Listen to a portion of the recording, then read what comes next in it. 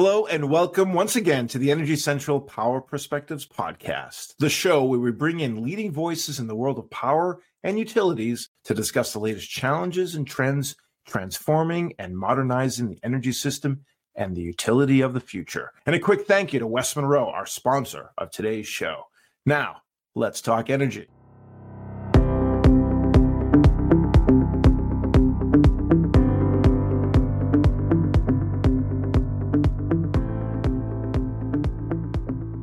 I'm Jason Price, Energy Central podcast host and director with West Monroe, coming to you from New York City. And with me, as always, from Orlando, Florida, is Energy Central producer and community manager Matt Chester. Matt, typically our guests to the podcast are high-ranking insiders in the power sector. These are CEOs, VPs, and directors who can give us their esteemed views as they navigate the ever-changing power sector and set up the industry for the years to come. Occasionally, though, we get to hear unique voices from outside the power companies who offer new perspectives, unrestrained by the traditional approaches of utilities or the built-in ways things are done. So I'm excited to say that today's episode is an example of the latter. Are you ready for this differing point of view, Matt? Absolutely am, Jason. You know, at Energy Central, we're a platform built for utility professionals to share with other utility professionals everything they have going on, their concerns on the horizons, successes and challenges, and all that good stuff. And we truly value that community of utility leaders we've built, but it would be arrogant to think that as a community of utility experts that we couldn't learn something from somebody coming from an outside perspective, outside the traditional realm, to maybe shake up our status quo way of thinking. So I find that to be just an exciting prospect, and I'm amped up for today's guest to do just that for us. Yeah, absolutely. Agreed. So today's guest is Bill Nussey, a career tech entrepreneur. Bill is the type of person you can say has done it all, with a CV that's impressively bounced across various types of companies he's started and run, including software, venture capital, e-commerce, cloud-based solutions, and more. And in his wide-ranging experience, though, he came to realize that clean energy was the most interesting business to emerge in our lifetime. And so now he's gone all in on learning about the ongoing transition and providing his trademark problem-solving skills and unique perspectives in trying to advance that conversation. In fact, one of the first things he did when deciding to go all in on clean energy, he interviewed over 400 people across the sector and published a book on what he learned. So Bill Nussey is author of Freeing Energy, host of the Freeing Energy podcast, and perpetual entrepreneur looking to apply the lessons he's learned in energy to disrupt the power industry from the outside in. So we're thrilled to have him with us. So without further ado, Bill Nussey, welcome to the Energy Central Power Perspectives podcast. Well, thank you very much for having me. I'm really excited about this conversation. I think it's going to be meaty, and I think I'm going to walk away learning a lot as well. So thanks again for having me. Absolutely. And we're thankful that you're making time for us and sharing your wisdom to our audience. So Bill, let's start digging into things. So we get a rare chance to talk to someone who hasn't come from the utility sector, given that Power Perspectives is really geared towards the utility industry and the audience comes from the industry inside. So, but instead of looking at the outside and even changes of the power from the outside, take us to the top of the conversation. Tell us a bit about your book that you published, the impetus of the conversations that you've started. What is the sort of the elevator pitch that you typically give when you meet people in the industry? And most importantly, where can we find your book? Well, the book's called Freeing Energy, and you can get it at any bookstore. Your local bookstore will order it for you. You can get it on Amazon, Barnes & Noble, just about everywhere. We even have a Japanese version for anyone who likes to read it in that language. But really, the book is a deeply researched project that talks about the disruptive rise of distributed energy resources, DERs. And the part that I found surprising, and many people who read it from within the industry kind of struggle with, but also ultimately everyone I've had the chance to talk to that's read it come around to seeing it, is that the ascension of DERs is going to be much faster and it's going to be much broader than virtually any expert who is inside or even outside the industry looking at it is seeing. And I try to make the case pretty boldly and pretty supported with math and non-controversial data sets. That's great. And now, before we dive into the content of your ideas, I just want to fill out the context for our audience. So can you give us a view of how the utilities caught your attention as an entrepreneur and author? And why do you think that outsider's perspective you bring is so important? Well, I sold the company I was running. It was a marketing tech company, and I sold it to IBM. And the day that I was announcing the deal, we had interviews with the Wall Street Journal and Financial Times, and the IBM executives and I were in a room. And I stepped outside for just a minute because I wanted to be by myself and take a mental, I guess, an emotional snapshot of what an amazing opportunity it was, how fortunate I was to be there. And as I sat there and reflected for a few seconds, I thought to myself, I could do anything I want now. I could retire, I could become an investor. But I was quickly overwhelmed with the sense, not expecting it, that holy cow, there are people all over the world devoting their lives to causes bigger than themselves who don't have the experience I have or the network or the resources. And yet they were doing it. How could I live my life doing anything less? So I started a process of thinking about where I wanted to apply my skills at this next chapter in my career. And I wanted to do three things. I was looking to find something that would make a real difference for the future of the planet, for my children and grandchildren. But I also wanted to do something that would make a difference for the 2 billion people that have so little access to resources, particularly energy, that their lives were so far below their potential. And then finally, I wanted to be part of, as I'd been through my whole career, part of a massive disruption, something that was going to turn the outside in and the inside out and create economic opportunities and generally make the world a better place. And through my work, I found that electricity was the singular component that would accomplish all of those things, or clean electricity was a singular component. And so as I got into it, I realized that this is a highly regulated industry, and we'll talk about that. And I wasn't sure this is something I could participate in. And it was clear that we absolutely need utilities. They are central to the tremendous success and impact that electricity's had on the human condition. Society is built on it, really. But also, I started to realize the roles had to change. And in some ways, they may be quite resistant to the changes that are coming. And I think the reason that an outsider can lend credence and maybe even a tad bit of insight is that, well, frankly, every large transition in the history of business and in society has always come from outsiders. And when you have an incumbent industry like the electric utilities, it's kind of easy to forget that.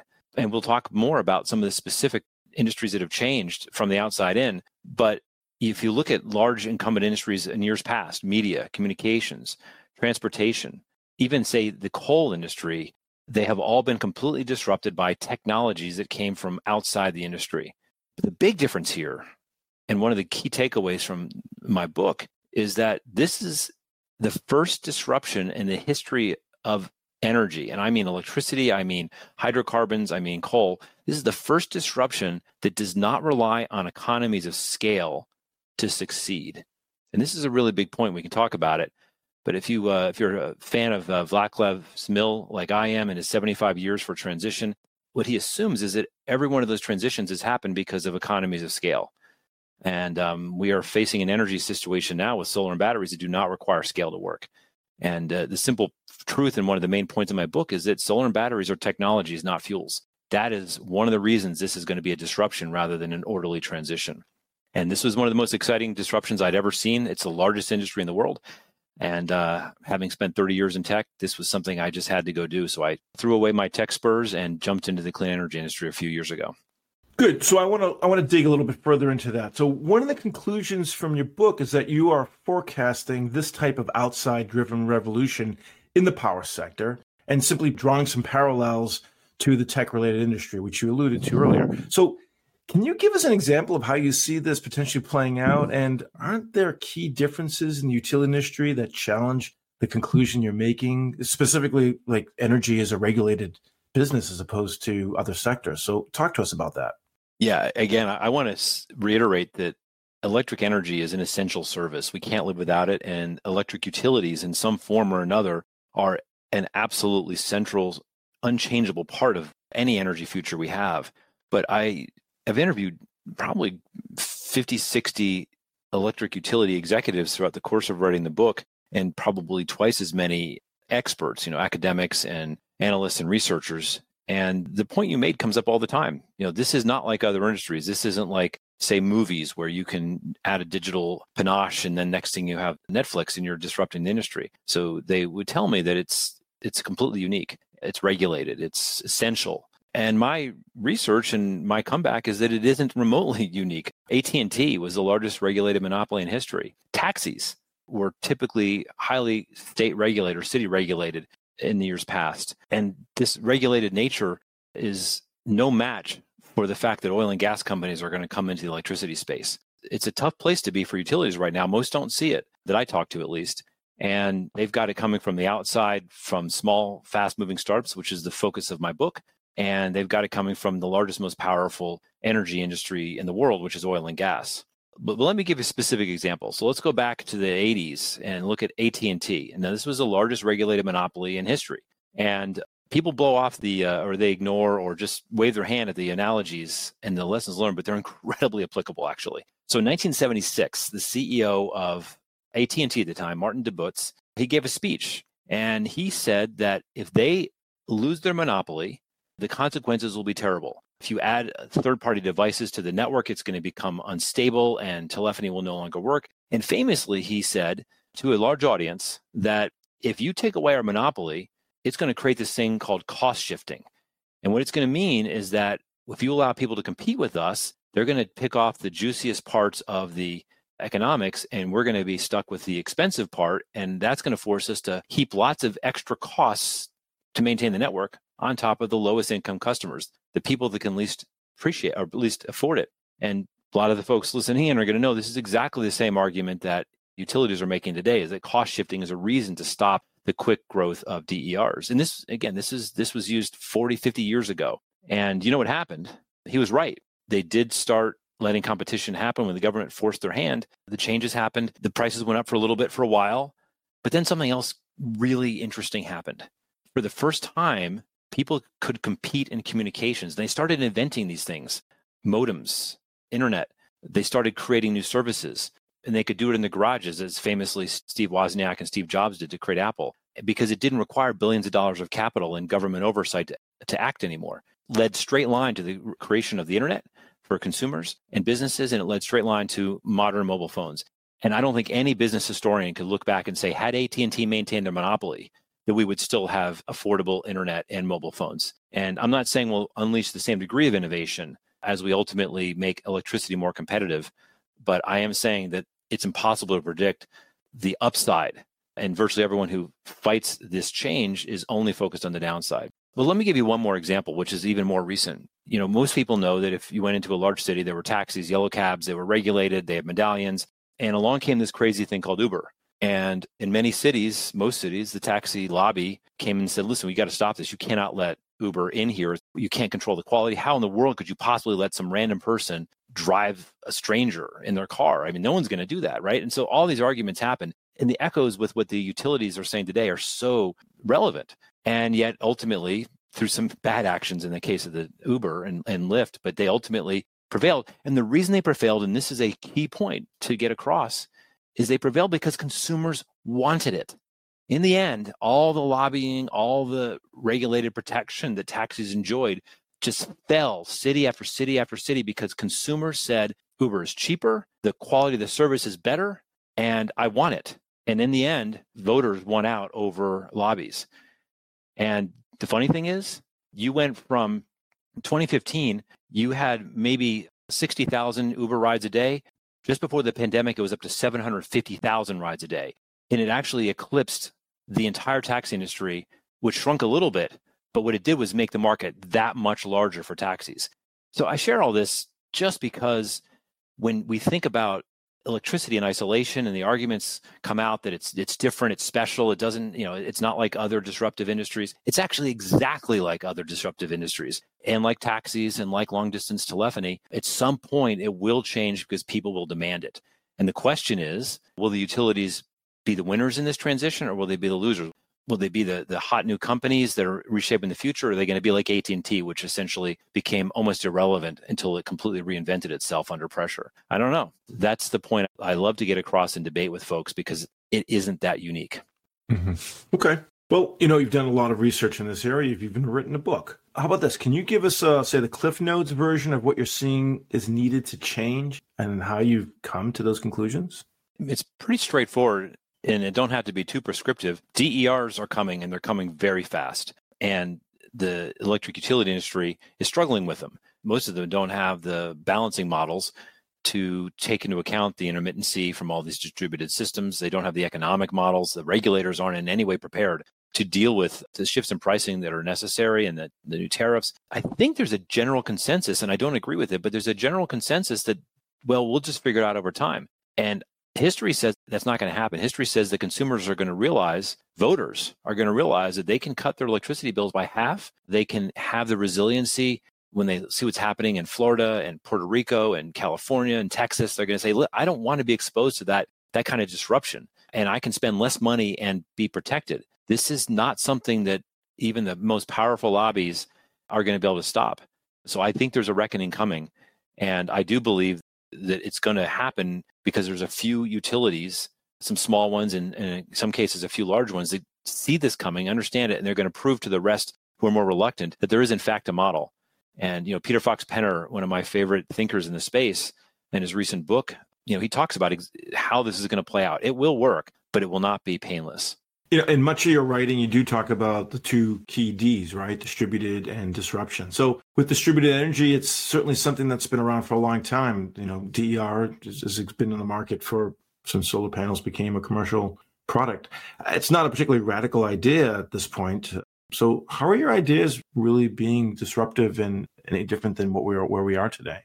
Well, think about the definition of a disruption. It's a term like innovation that's thrown around, and to such a degree, people don't even really know what it means anymore. But technically, what a disruption means is that the industry changes faster than the incumbents are ready for. And that's the difference between an evolution or an evolving industry and one that's being disrupted. And the thesis I have, and I think it's supported by years of research and strategic analysis and economic analysis, say that the DERs, or what I call local energy in the book, are going to happen faster than utilities are prepared for. The other very interesting definition of disruption is that it's when incumbent power is displaced or even replaced by outsiders. And that's a really big deal. And that's also something that I think regulators and utilities don't really understand. What's happening is that crazy innovators, naive, just starry-eyed, have no idea what they're doing. Entrepreneurs and others are coming into the industry with ideas that are crazy and probably are going to fail like mad. And so they are being widely dismissed. But that perspective fails to understand how innovation happens. All you need of the thousands of new startups happening is you need only a half dozen to work, and they will disrupt the industry. There's lots of ride-sharing companies. Uber's the one that got it right, and then Lyft behind them. But there was many social networks before Facebook came along, many search engines before Google came along. In my book, I talk about 20 search engines that happened before Google came along. And so the thing that the utilities and regulators are missing is that we only need a couple of these companies to succeed to effectively disrupt, a couple of these startup companies to succeed to disrupt the industry. And let me give you a sense of what's coming. So in 2012, all venture capital invested in electric vehicles and in energy, which is 80% of energy and venture capital is electricity based. There was about $5 billion in 2012. In 2022, there will be about $175 billion of venture capital coming into that industry. And the scale of innovation, the increasing readiness of these people. Listen, you can look back at 2011 when all this clean tech stuff crashed and just say, listen, they don't know what they're doing. But that just completely misses the point that they're 10 times smarter now. They understand the naivete that caused so many of these clean tech companies to start in 2008, 2009, and 2010 and fail. They've learned their lessons. They've come back. They're smarter. The investors are smarter. This $175 billion this year is going to be $300 billion in a few years. And we're starting to talk about more investment taking place in the size of the industry. This is going to make a change. And it's hard to predict exactly where. My book takes a lot of shots at where the innovation is going to come from, where the disruption will come from. But one crazy thing about this is that while people like me are focusing on venture capital and startups and innovators and scientists and engineers in garages, the oil industry, and I mean oil and gas, is entering the fight of their life. This is a $4 trillion a year industry. And no one less than the number 2 person at Shell has said, we are going to enter the electricity industry and we are going to dominate it. The average oil company is 10 times larger in revenue than the largest electric monopoly in the US. And the electric monopolies have enjoyed a century of very little or zero competition. The oil industry has been in ruthless geopolitical wars competition. They eat competition for breakfast. And I don't think anyone in the utility industry has stepped back to realize that the most ruthless, well-funded, deepest balance sheet industry in the history of the human species is coming at them. And so while my book doesn't focus on that angle of it, my punchline is that the utility industry is facing a reckoning and a change from all sides that I think it doesn't yet see. And I hope that it does, because it would be bad for everyone if the result was a broken industry. We don't want outages. We don't want these large iconic companies to go bankrupt, but they really need to open their eyes. And that's one of the points in my book. Yeah, it certainly is compelling. So, on Power Perspectives, we've had a number of discussions around disruption. And everything you've been saying is particularly the parallels in other industries in the past that you've drawn from, I think are equally compelling. And I think you're somewhat alluding to my next question, which is really around the timing. So why exactly, you convey this in the book and you're conveying it now in your writings, why exactly is now the time that you see the shift in roles being so possible?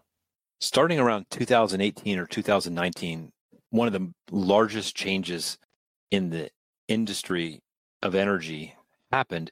And I don't remember there being a single article on it. There was probably a couple dozen, but I don't remember any really gigantic, eye-opening, everyone talking about it kind of insights. But what happened 2 or 3 years ago was that on average in the United States, it became cheaper to generate electricity from your roof than it did to buy it from the grid. And so we went from a couple 100,000 rooftop solar installations to probably approaching 4 million right now. Everyone listening knows that with the IRA law passed, while it's largely focused on large-scale systems, it will also absolutely accelerate small-scale systems. In particular, when you build these small-scale systems in low-income communities and energy communities, which lend themselves nicely to the small-scale systems, the economic incentives, the carrots, so to speak, are so large. It's just transformative. It's disruptive. So I think what has passed by most electric utilities is that it just got cheaper.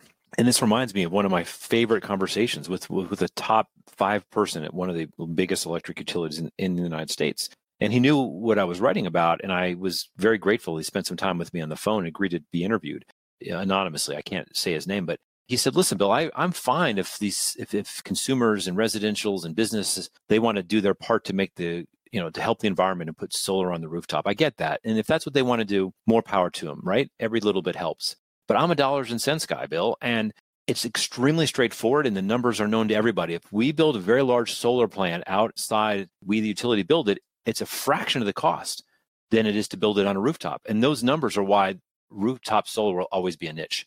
And I've had a conversation like that with numerous industry experts, and they always echo that to me. Even people who spend their lives pushing for rooftop solar and small microgrids. And they say, well, listen, we just can't compete with the costs of these large-scale systems. You know what? That's baloney. It's absolute baloney. And here's why. It's what I said to the utility executive. I said, it's cheaper for you. And he paused, like trying to take in what I said. And I said, if you build a 200 megawatt system in a bunch of acres outside my city, will my electricity price go down? Will my bill be lower the next day, the next month? And he goes, well, no. And I said, but if I put rooftop solar on my house, my electricity bill will go down the next day immediately. I said, so it's cheaper for you to build large-scale solar, but it's cheaper for me to build it on my roof. And this, in only an industry with 100 years of competitive protection, could miss this difference. Only an industry that refers to the people that pay 100% of its money as ratepayers, not customers. At least they used to. A lot of the utilities are understanding the difference now, but they have a history, which is, I'm not criticizing them. We set them up that way. Sam Insel convinced FDR and everybody to go do this, and we did it, and it worked really well. The model served the country and the world really well. But for the first time in history, because of technology, there is an alternative to giant grids and giant power plants, and it's cheaper for the people to do themselves and cheaper for the people that vote. This is why the change is unstoppable. And if it's maybe the same price in 2018, a little cheaper now on average in 2022, anything that you look at out in the future, those prices are going to fall by a third, by a half, by 2/3. And people look at me and say, well, no, listen, I mean, solar cells aren't going to get any cheaper, Bill. First of all, that's baloney. But I come back and I say, on average, if you build rooftop solar system in the United States, it's surprisingly consistent, regardless of where you are. It's about $3 a watt. So if you put up a 4 kilowatt system, it's about $12,000. That includes everything. And that's the average price across the United States. If you take the exact same panels, the exact same inverter, and you hire people to go on the roof, but this time in Australia, and again, this is documented everywhere. It's not like you have to find some obscure source Bill Nussey found from some environmentalist. This is in 50 different credible sources. That same system in Australia costs $1.10. Same hardware, same person climbing on the roof. It's 1/3 the cost to build the identical system in Australia. It's cheaper in China. And why is that? It's all red tape in the United States. So if the IRA law had spent 3 nanoseconds thinking about, lawmakers spent 3 nanoseconds thinking about passing part of that giant, wonderful bill, thinking about, well, can we just streamline solar installations in the US? They could have cut the cost by half within a year or two. They chose not to because that's not where the lobbyists were focused, but it's going to happen. California just required solar app to be used. You're going to see the price of rooftop solar fall by a half within the next 10 years, if not 5 years. And that's going to create an irresistible economic pressure for consumers and voters to go local solar. And it's going to get cheap enough, and batteries are going to get cheap enough that every single solar project in a home is going to have batteries with it. Cars are going to be bidirectional. Electric cars will be bidirectional, V2G, V2H, V2Home. This is all happening so fast. And I'm now in the venture capital industry, and I'm telling you, this stuff is going to happen before anyone knows it, and no one's ready.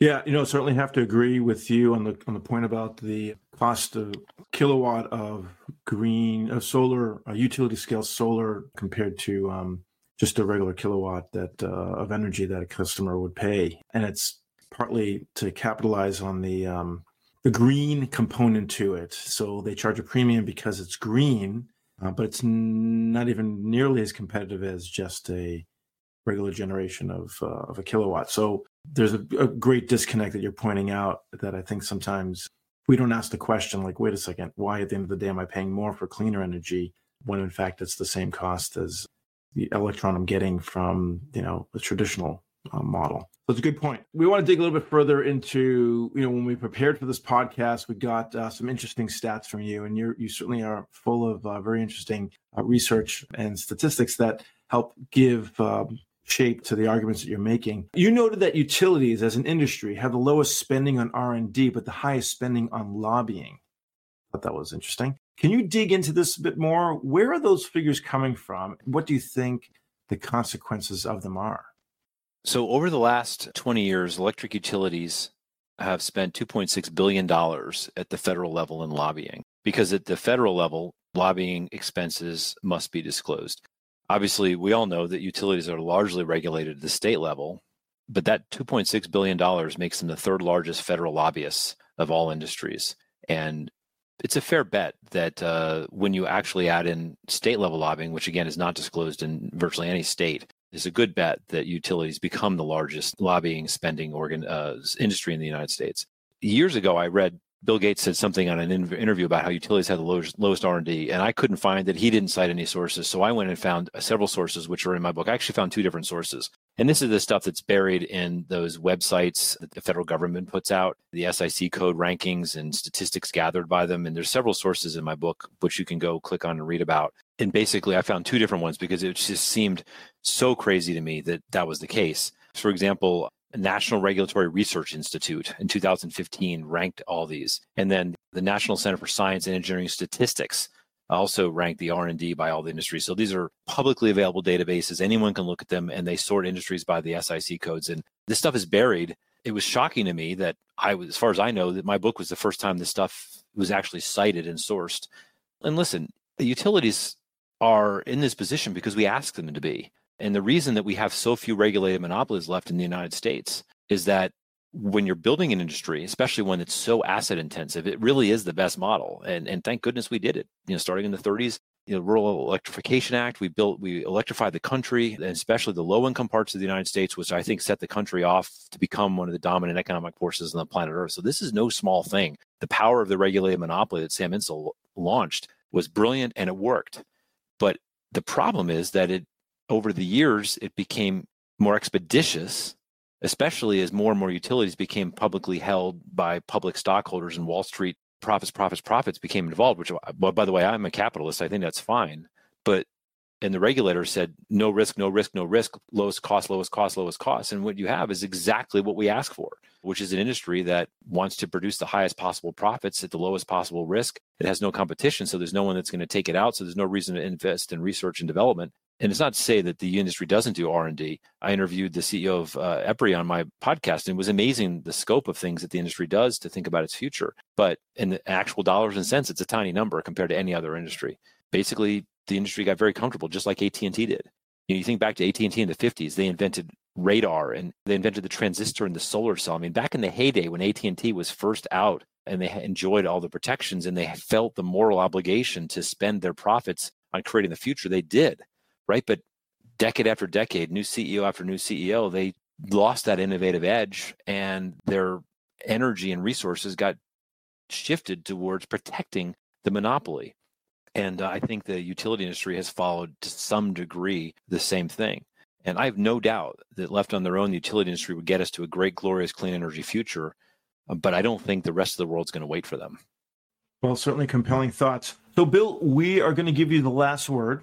But first, we're going to pivot to what we call our lightning round, which is where we ask you a set of questions to get a chance to learn more about you, Bill, the person, rather than Bill, the professional. And we ask that you keep your response to either a word or phrase. So, are you ready? I am. I love that you do this. We do this on my podcast, and the answers are so fun. Absolutely. All right. So, question one, least favorite household chore to do? 2 words, cleaning toilets.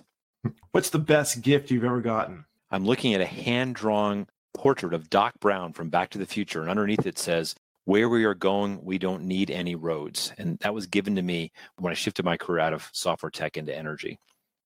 I like that one. Not sure if you're a baseball fan, but if you had to pick a song to play as you walked up to bat, what might it be? I would struggle between 2 different ones, Come Sail Away by Styx or Back in Black by AC/DC. I show my age. What's the best advice you've gotten as you've navigated your career? Always show up early and always have a plan B. What are you most passionate about? That's easy. My life's mission is to help thousands, tens of thousands of entrepreneurs and innovators to discover just how incredibly exciting, dynamic, and frankly, rewarding the clean energy transition can be. That's why I wrote the book. That's who it's dedicated to in the first page. Fantastic. Nice job with the lightning round. You certainly were successful in navigating through that. And and for that, we're going to give you the final word to our audience. So if you could emphasize one final message, one takeaway lesson for them, our listeners, what do you hope they would remember from our conversation today? For your listeners in particular, thank you. Thank you. What you, ladies and gentlemen, have done to create a platform upon which we have built society and where most countries in the world is nothing less than breathtaking. And it's a shame that the great work that the electric utilities do every day is overlooked. We remember them when there's tens of thousands of people in the utility industry down in Florida right now, heroically trying to rebuild the grid down there and desperately need electricity turned back on again. But I'd also say to them that there's a bigger change coming and history is going to be a harsh judge. And I hope for all of them that they have the courage and the foresight to be on the right side of history as this change comes, to help the coming changes rather than fight them. That would be my one request and my one aspiration for everybody, the tremendous men and women professionals and supporters of this industry that listen into this podcast. That's great, Bill. You've certainly gotten us thinking differently and at least looking at what we do in the energy industry, perhaps a little bit differently than we did before this podcast started. So I want to thank you for taking the time to share your thoughts today. Well, it's been an honor. I think what you and the community that you're around is just one that doesn't get enough credit and attention, and it's really powerful. And I think they're going to be the centerpiece of some of the most exciting changes coming in society. I'm flattered to be a teeny tiny part of this great movement. Well, fantastic. And thanks for being part of it. And we want to make sure that our audience, our Energy Central audience, knows that they can leave questions and comments and continue the conversation on energycentral.com. And we certainly want to give a thanks again to Bill for making time and joining us today. And of course, a shout out to our podcast sponsors. And that is thanks to West Monroe. West Monroe works with the nation's largest electric, gas, and water utilities in their telecommunication, grid modernization, and digital and workforce transformations. And West Monroe brings a multidisciplinary team that blends utility, operations, and technology expertise to address modernizing aging infrastructure, advisory on transportation electrification, ADMS deployments, data and analytics, and cybersecurity. And once again, I'm your host, Jason Price. So stay plugged in and fully charged in the discussion by hopping into the community at EnergyCentral.com, and we'll see you next time at the Energy Central Power Perspectives Podcast.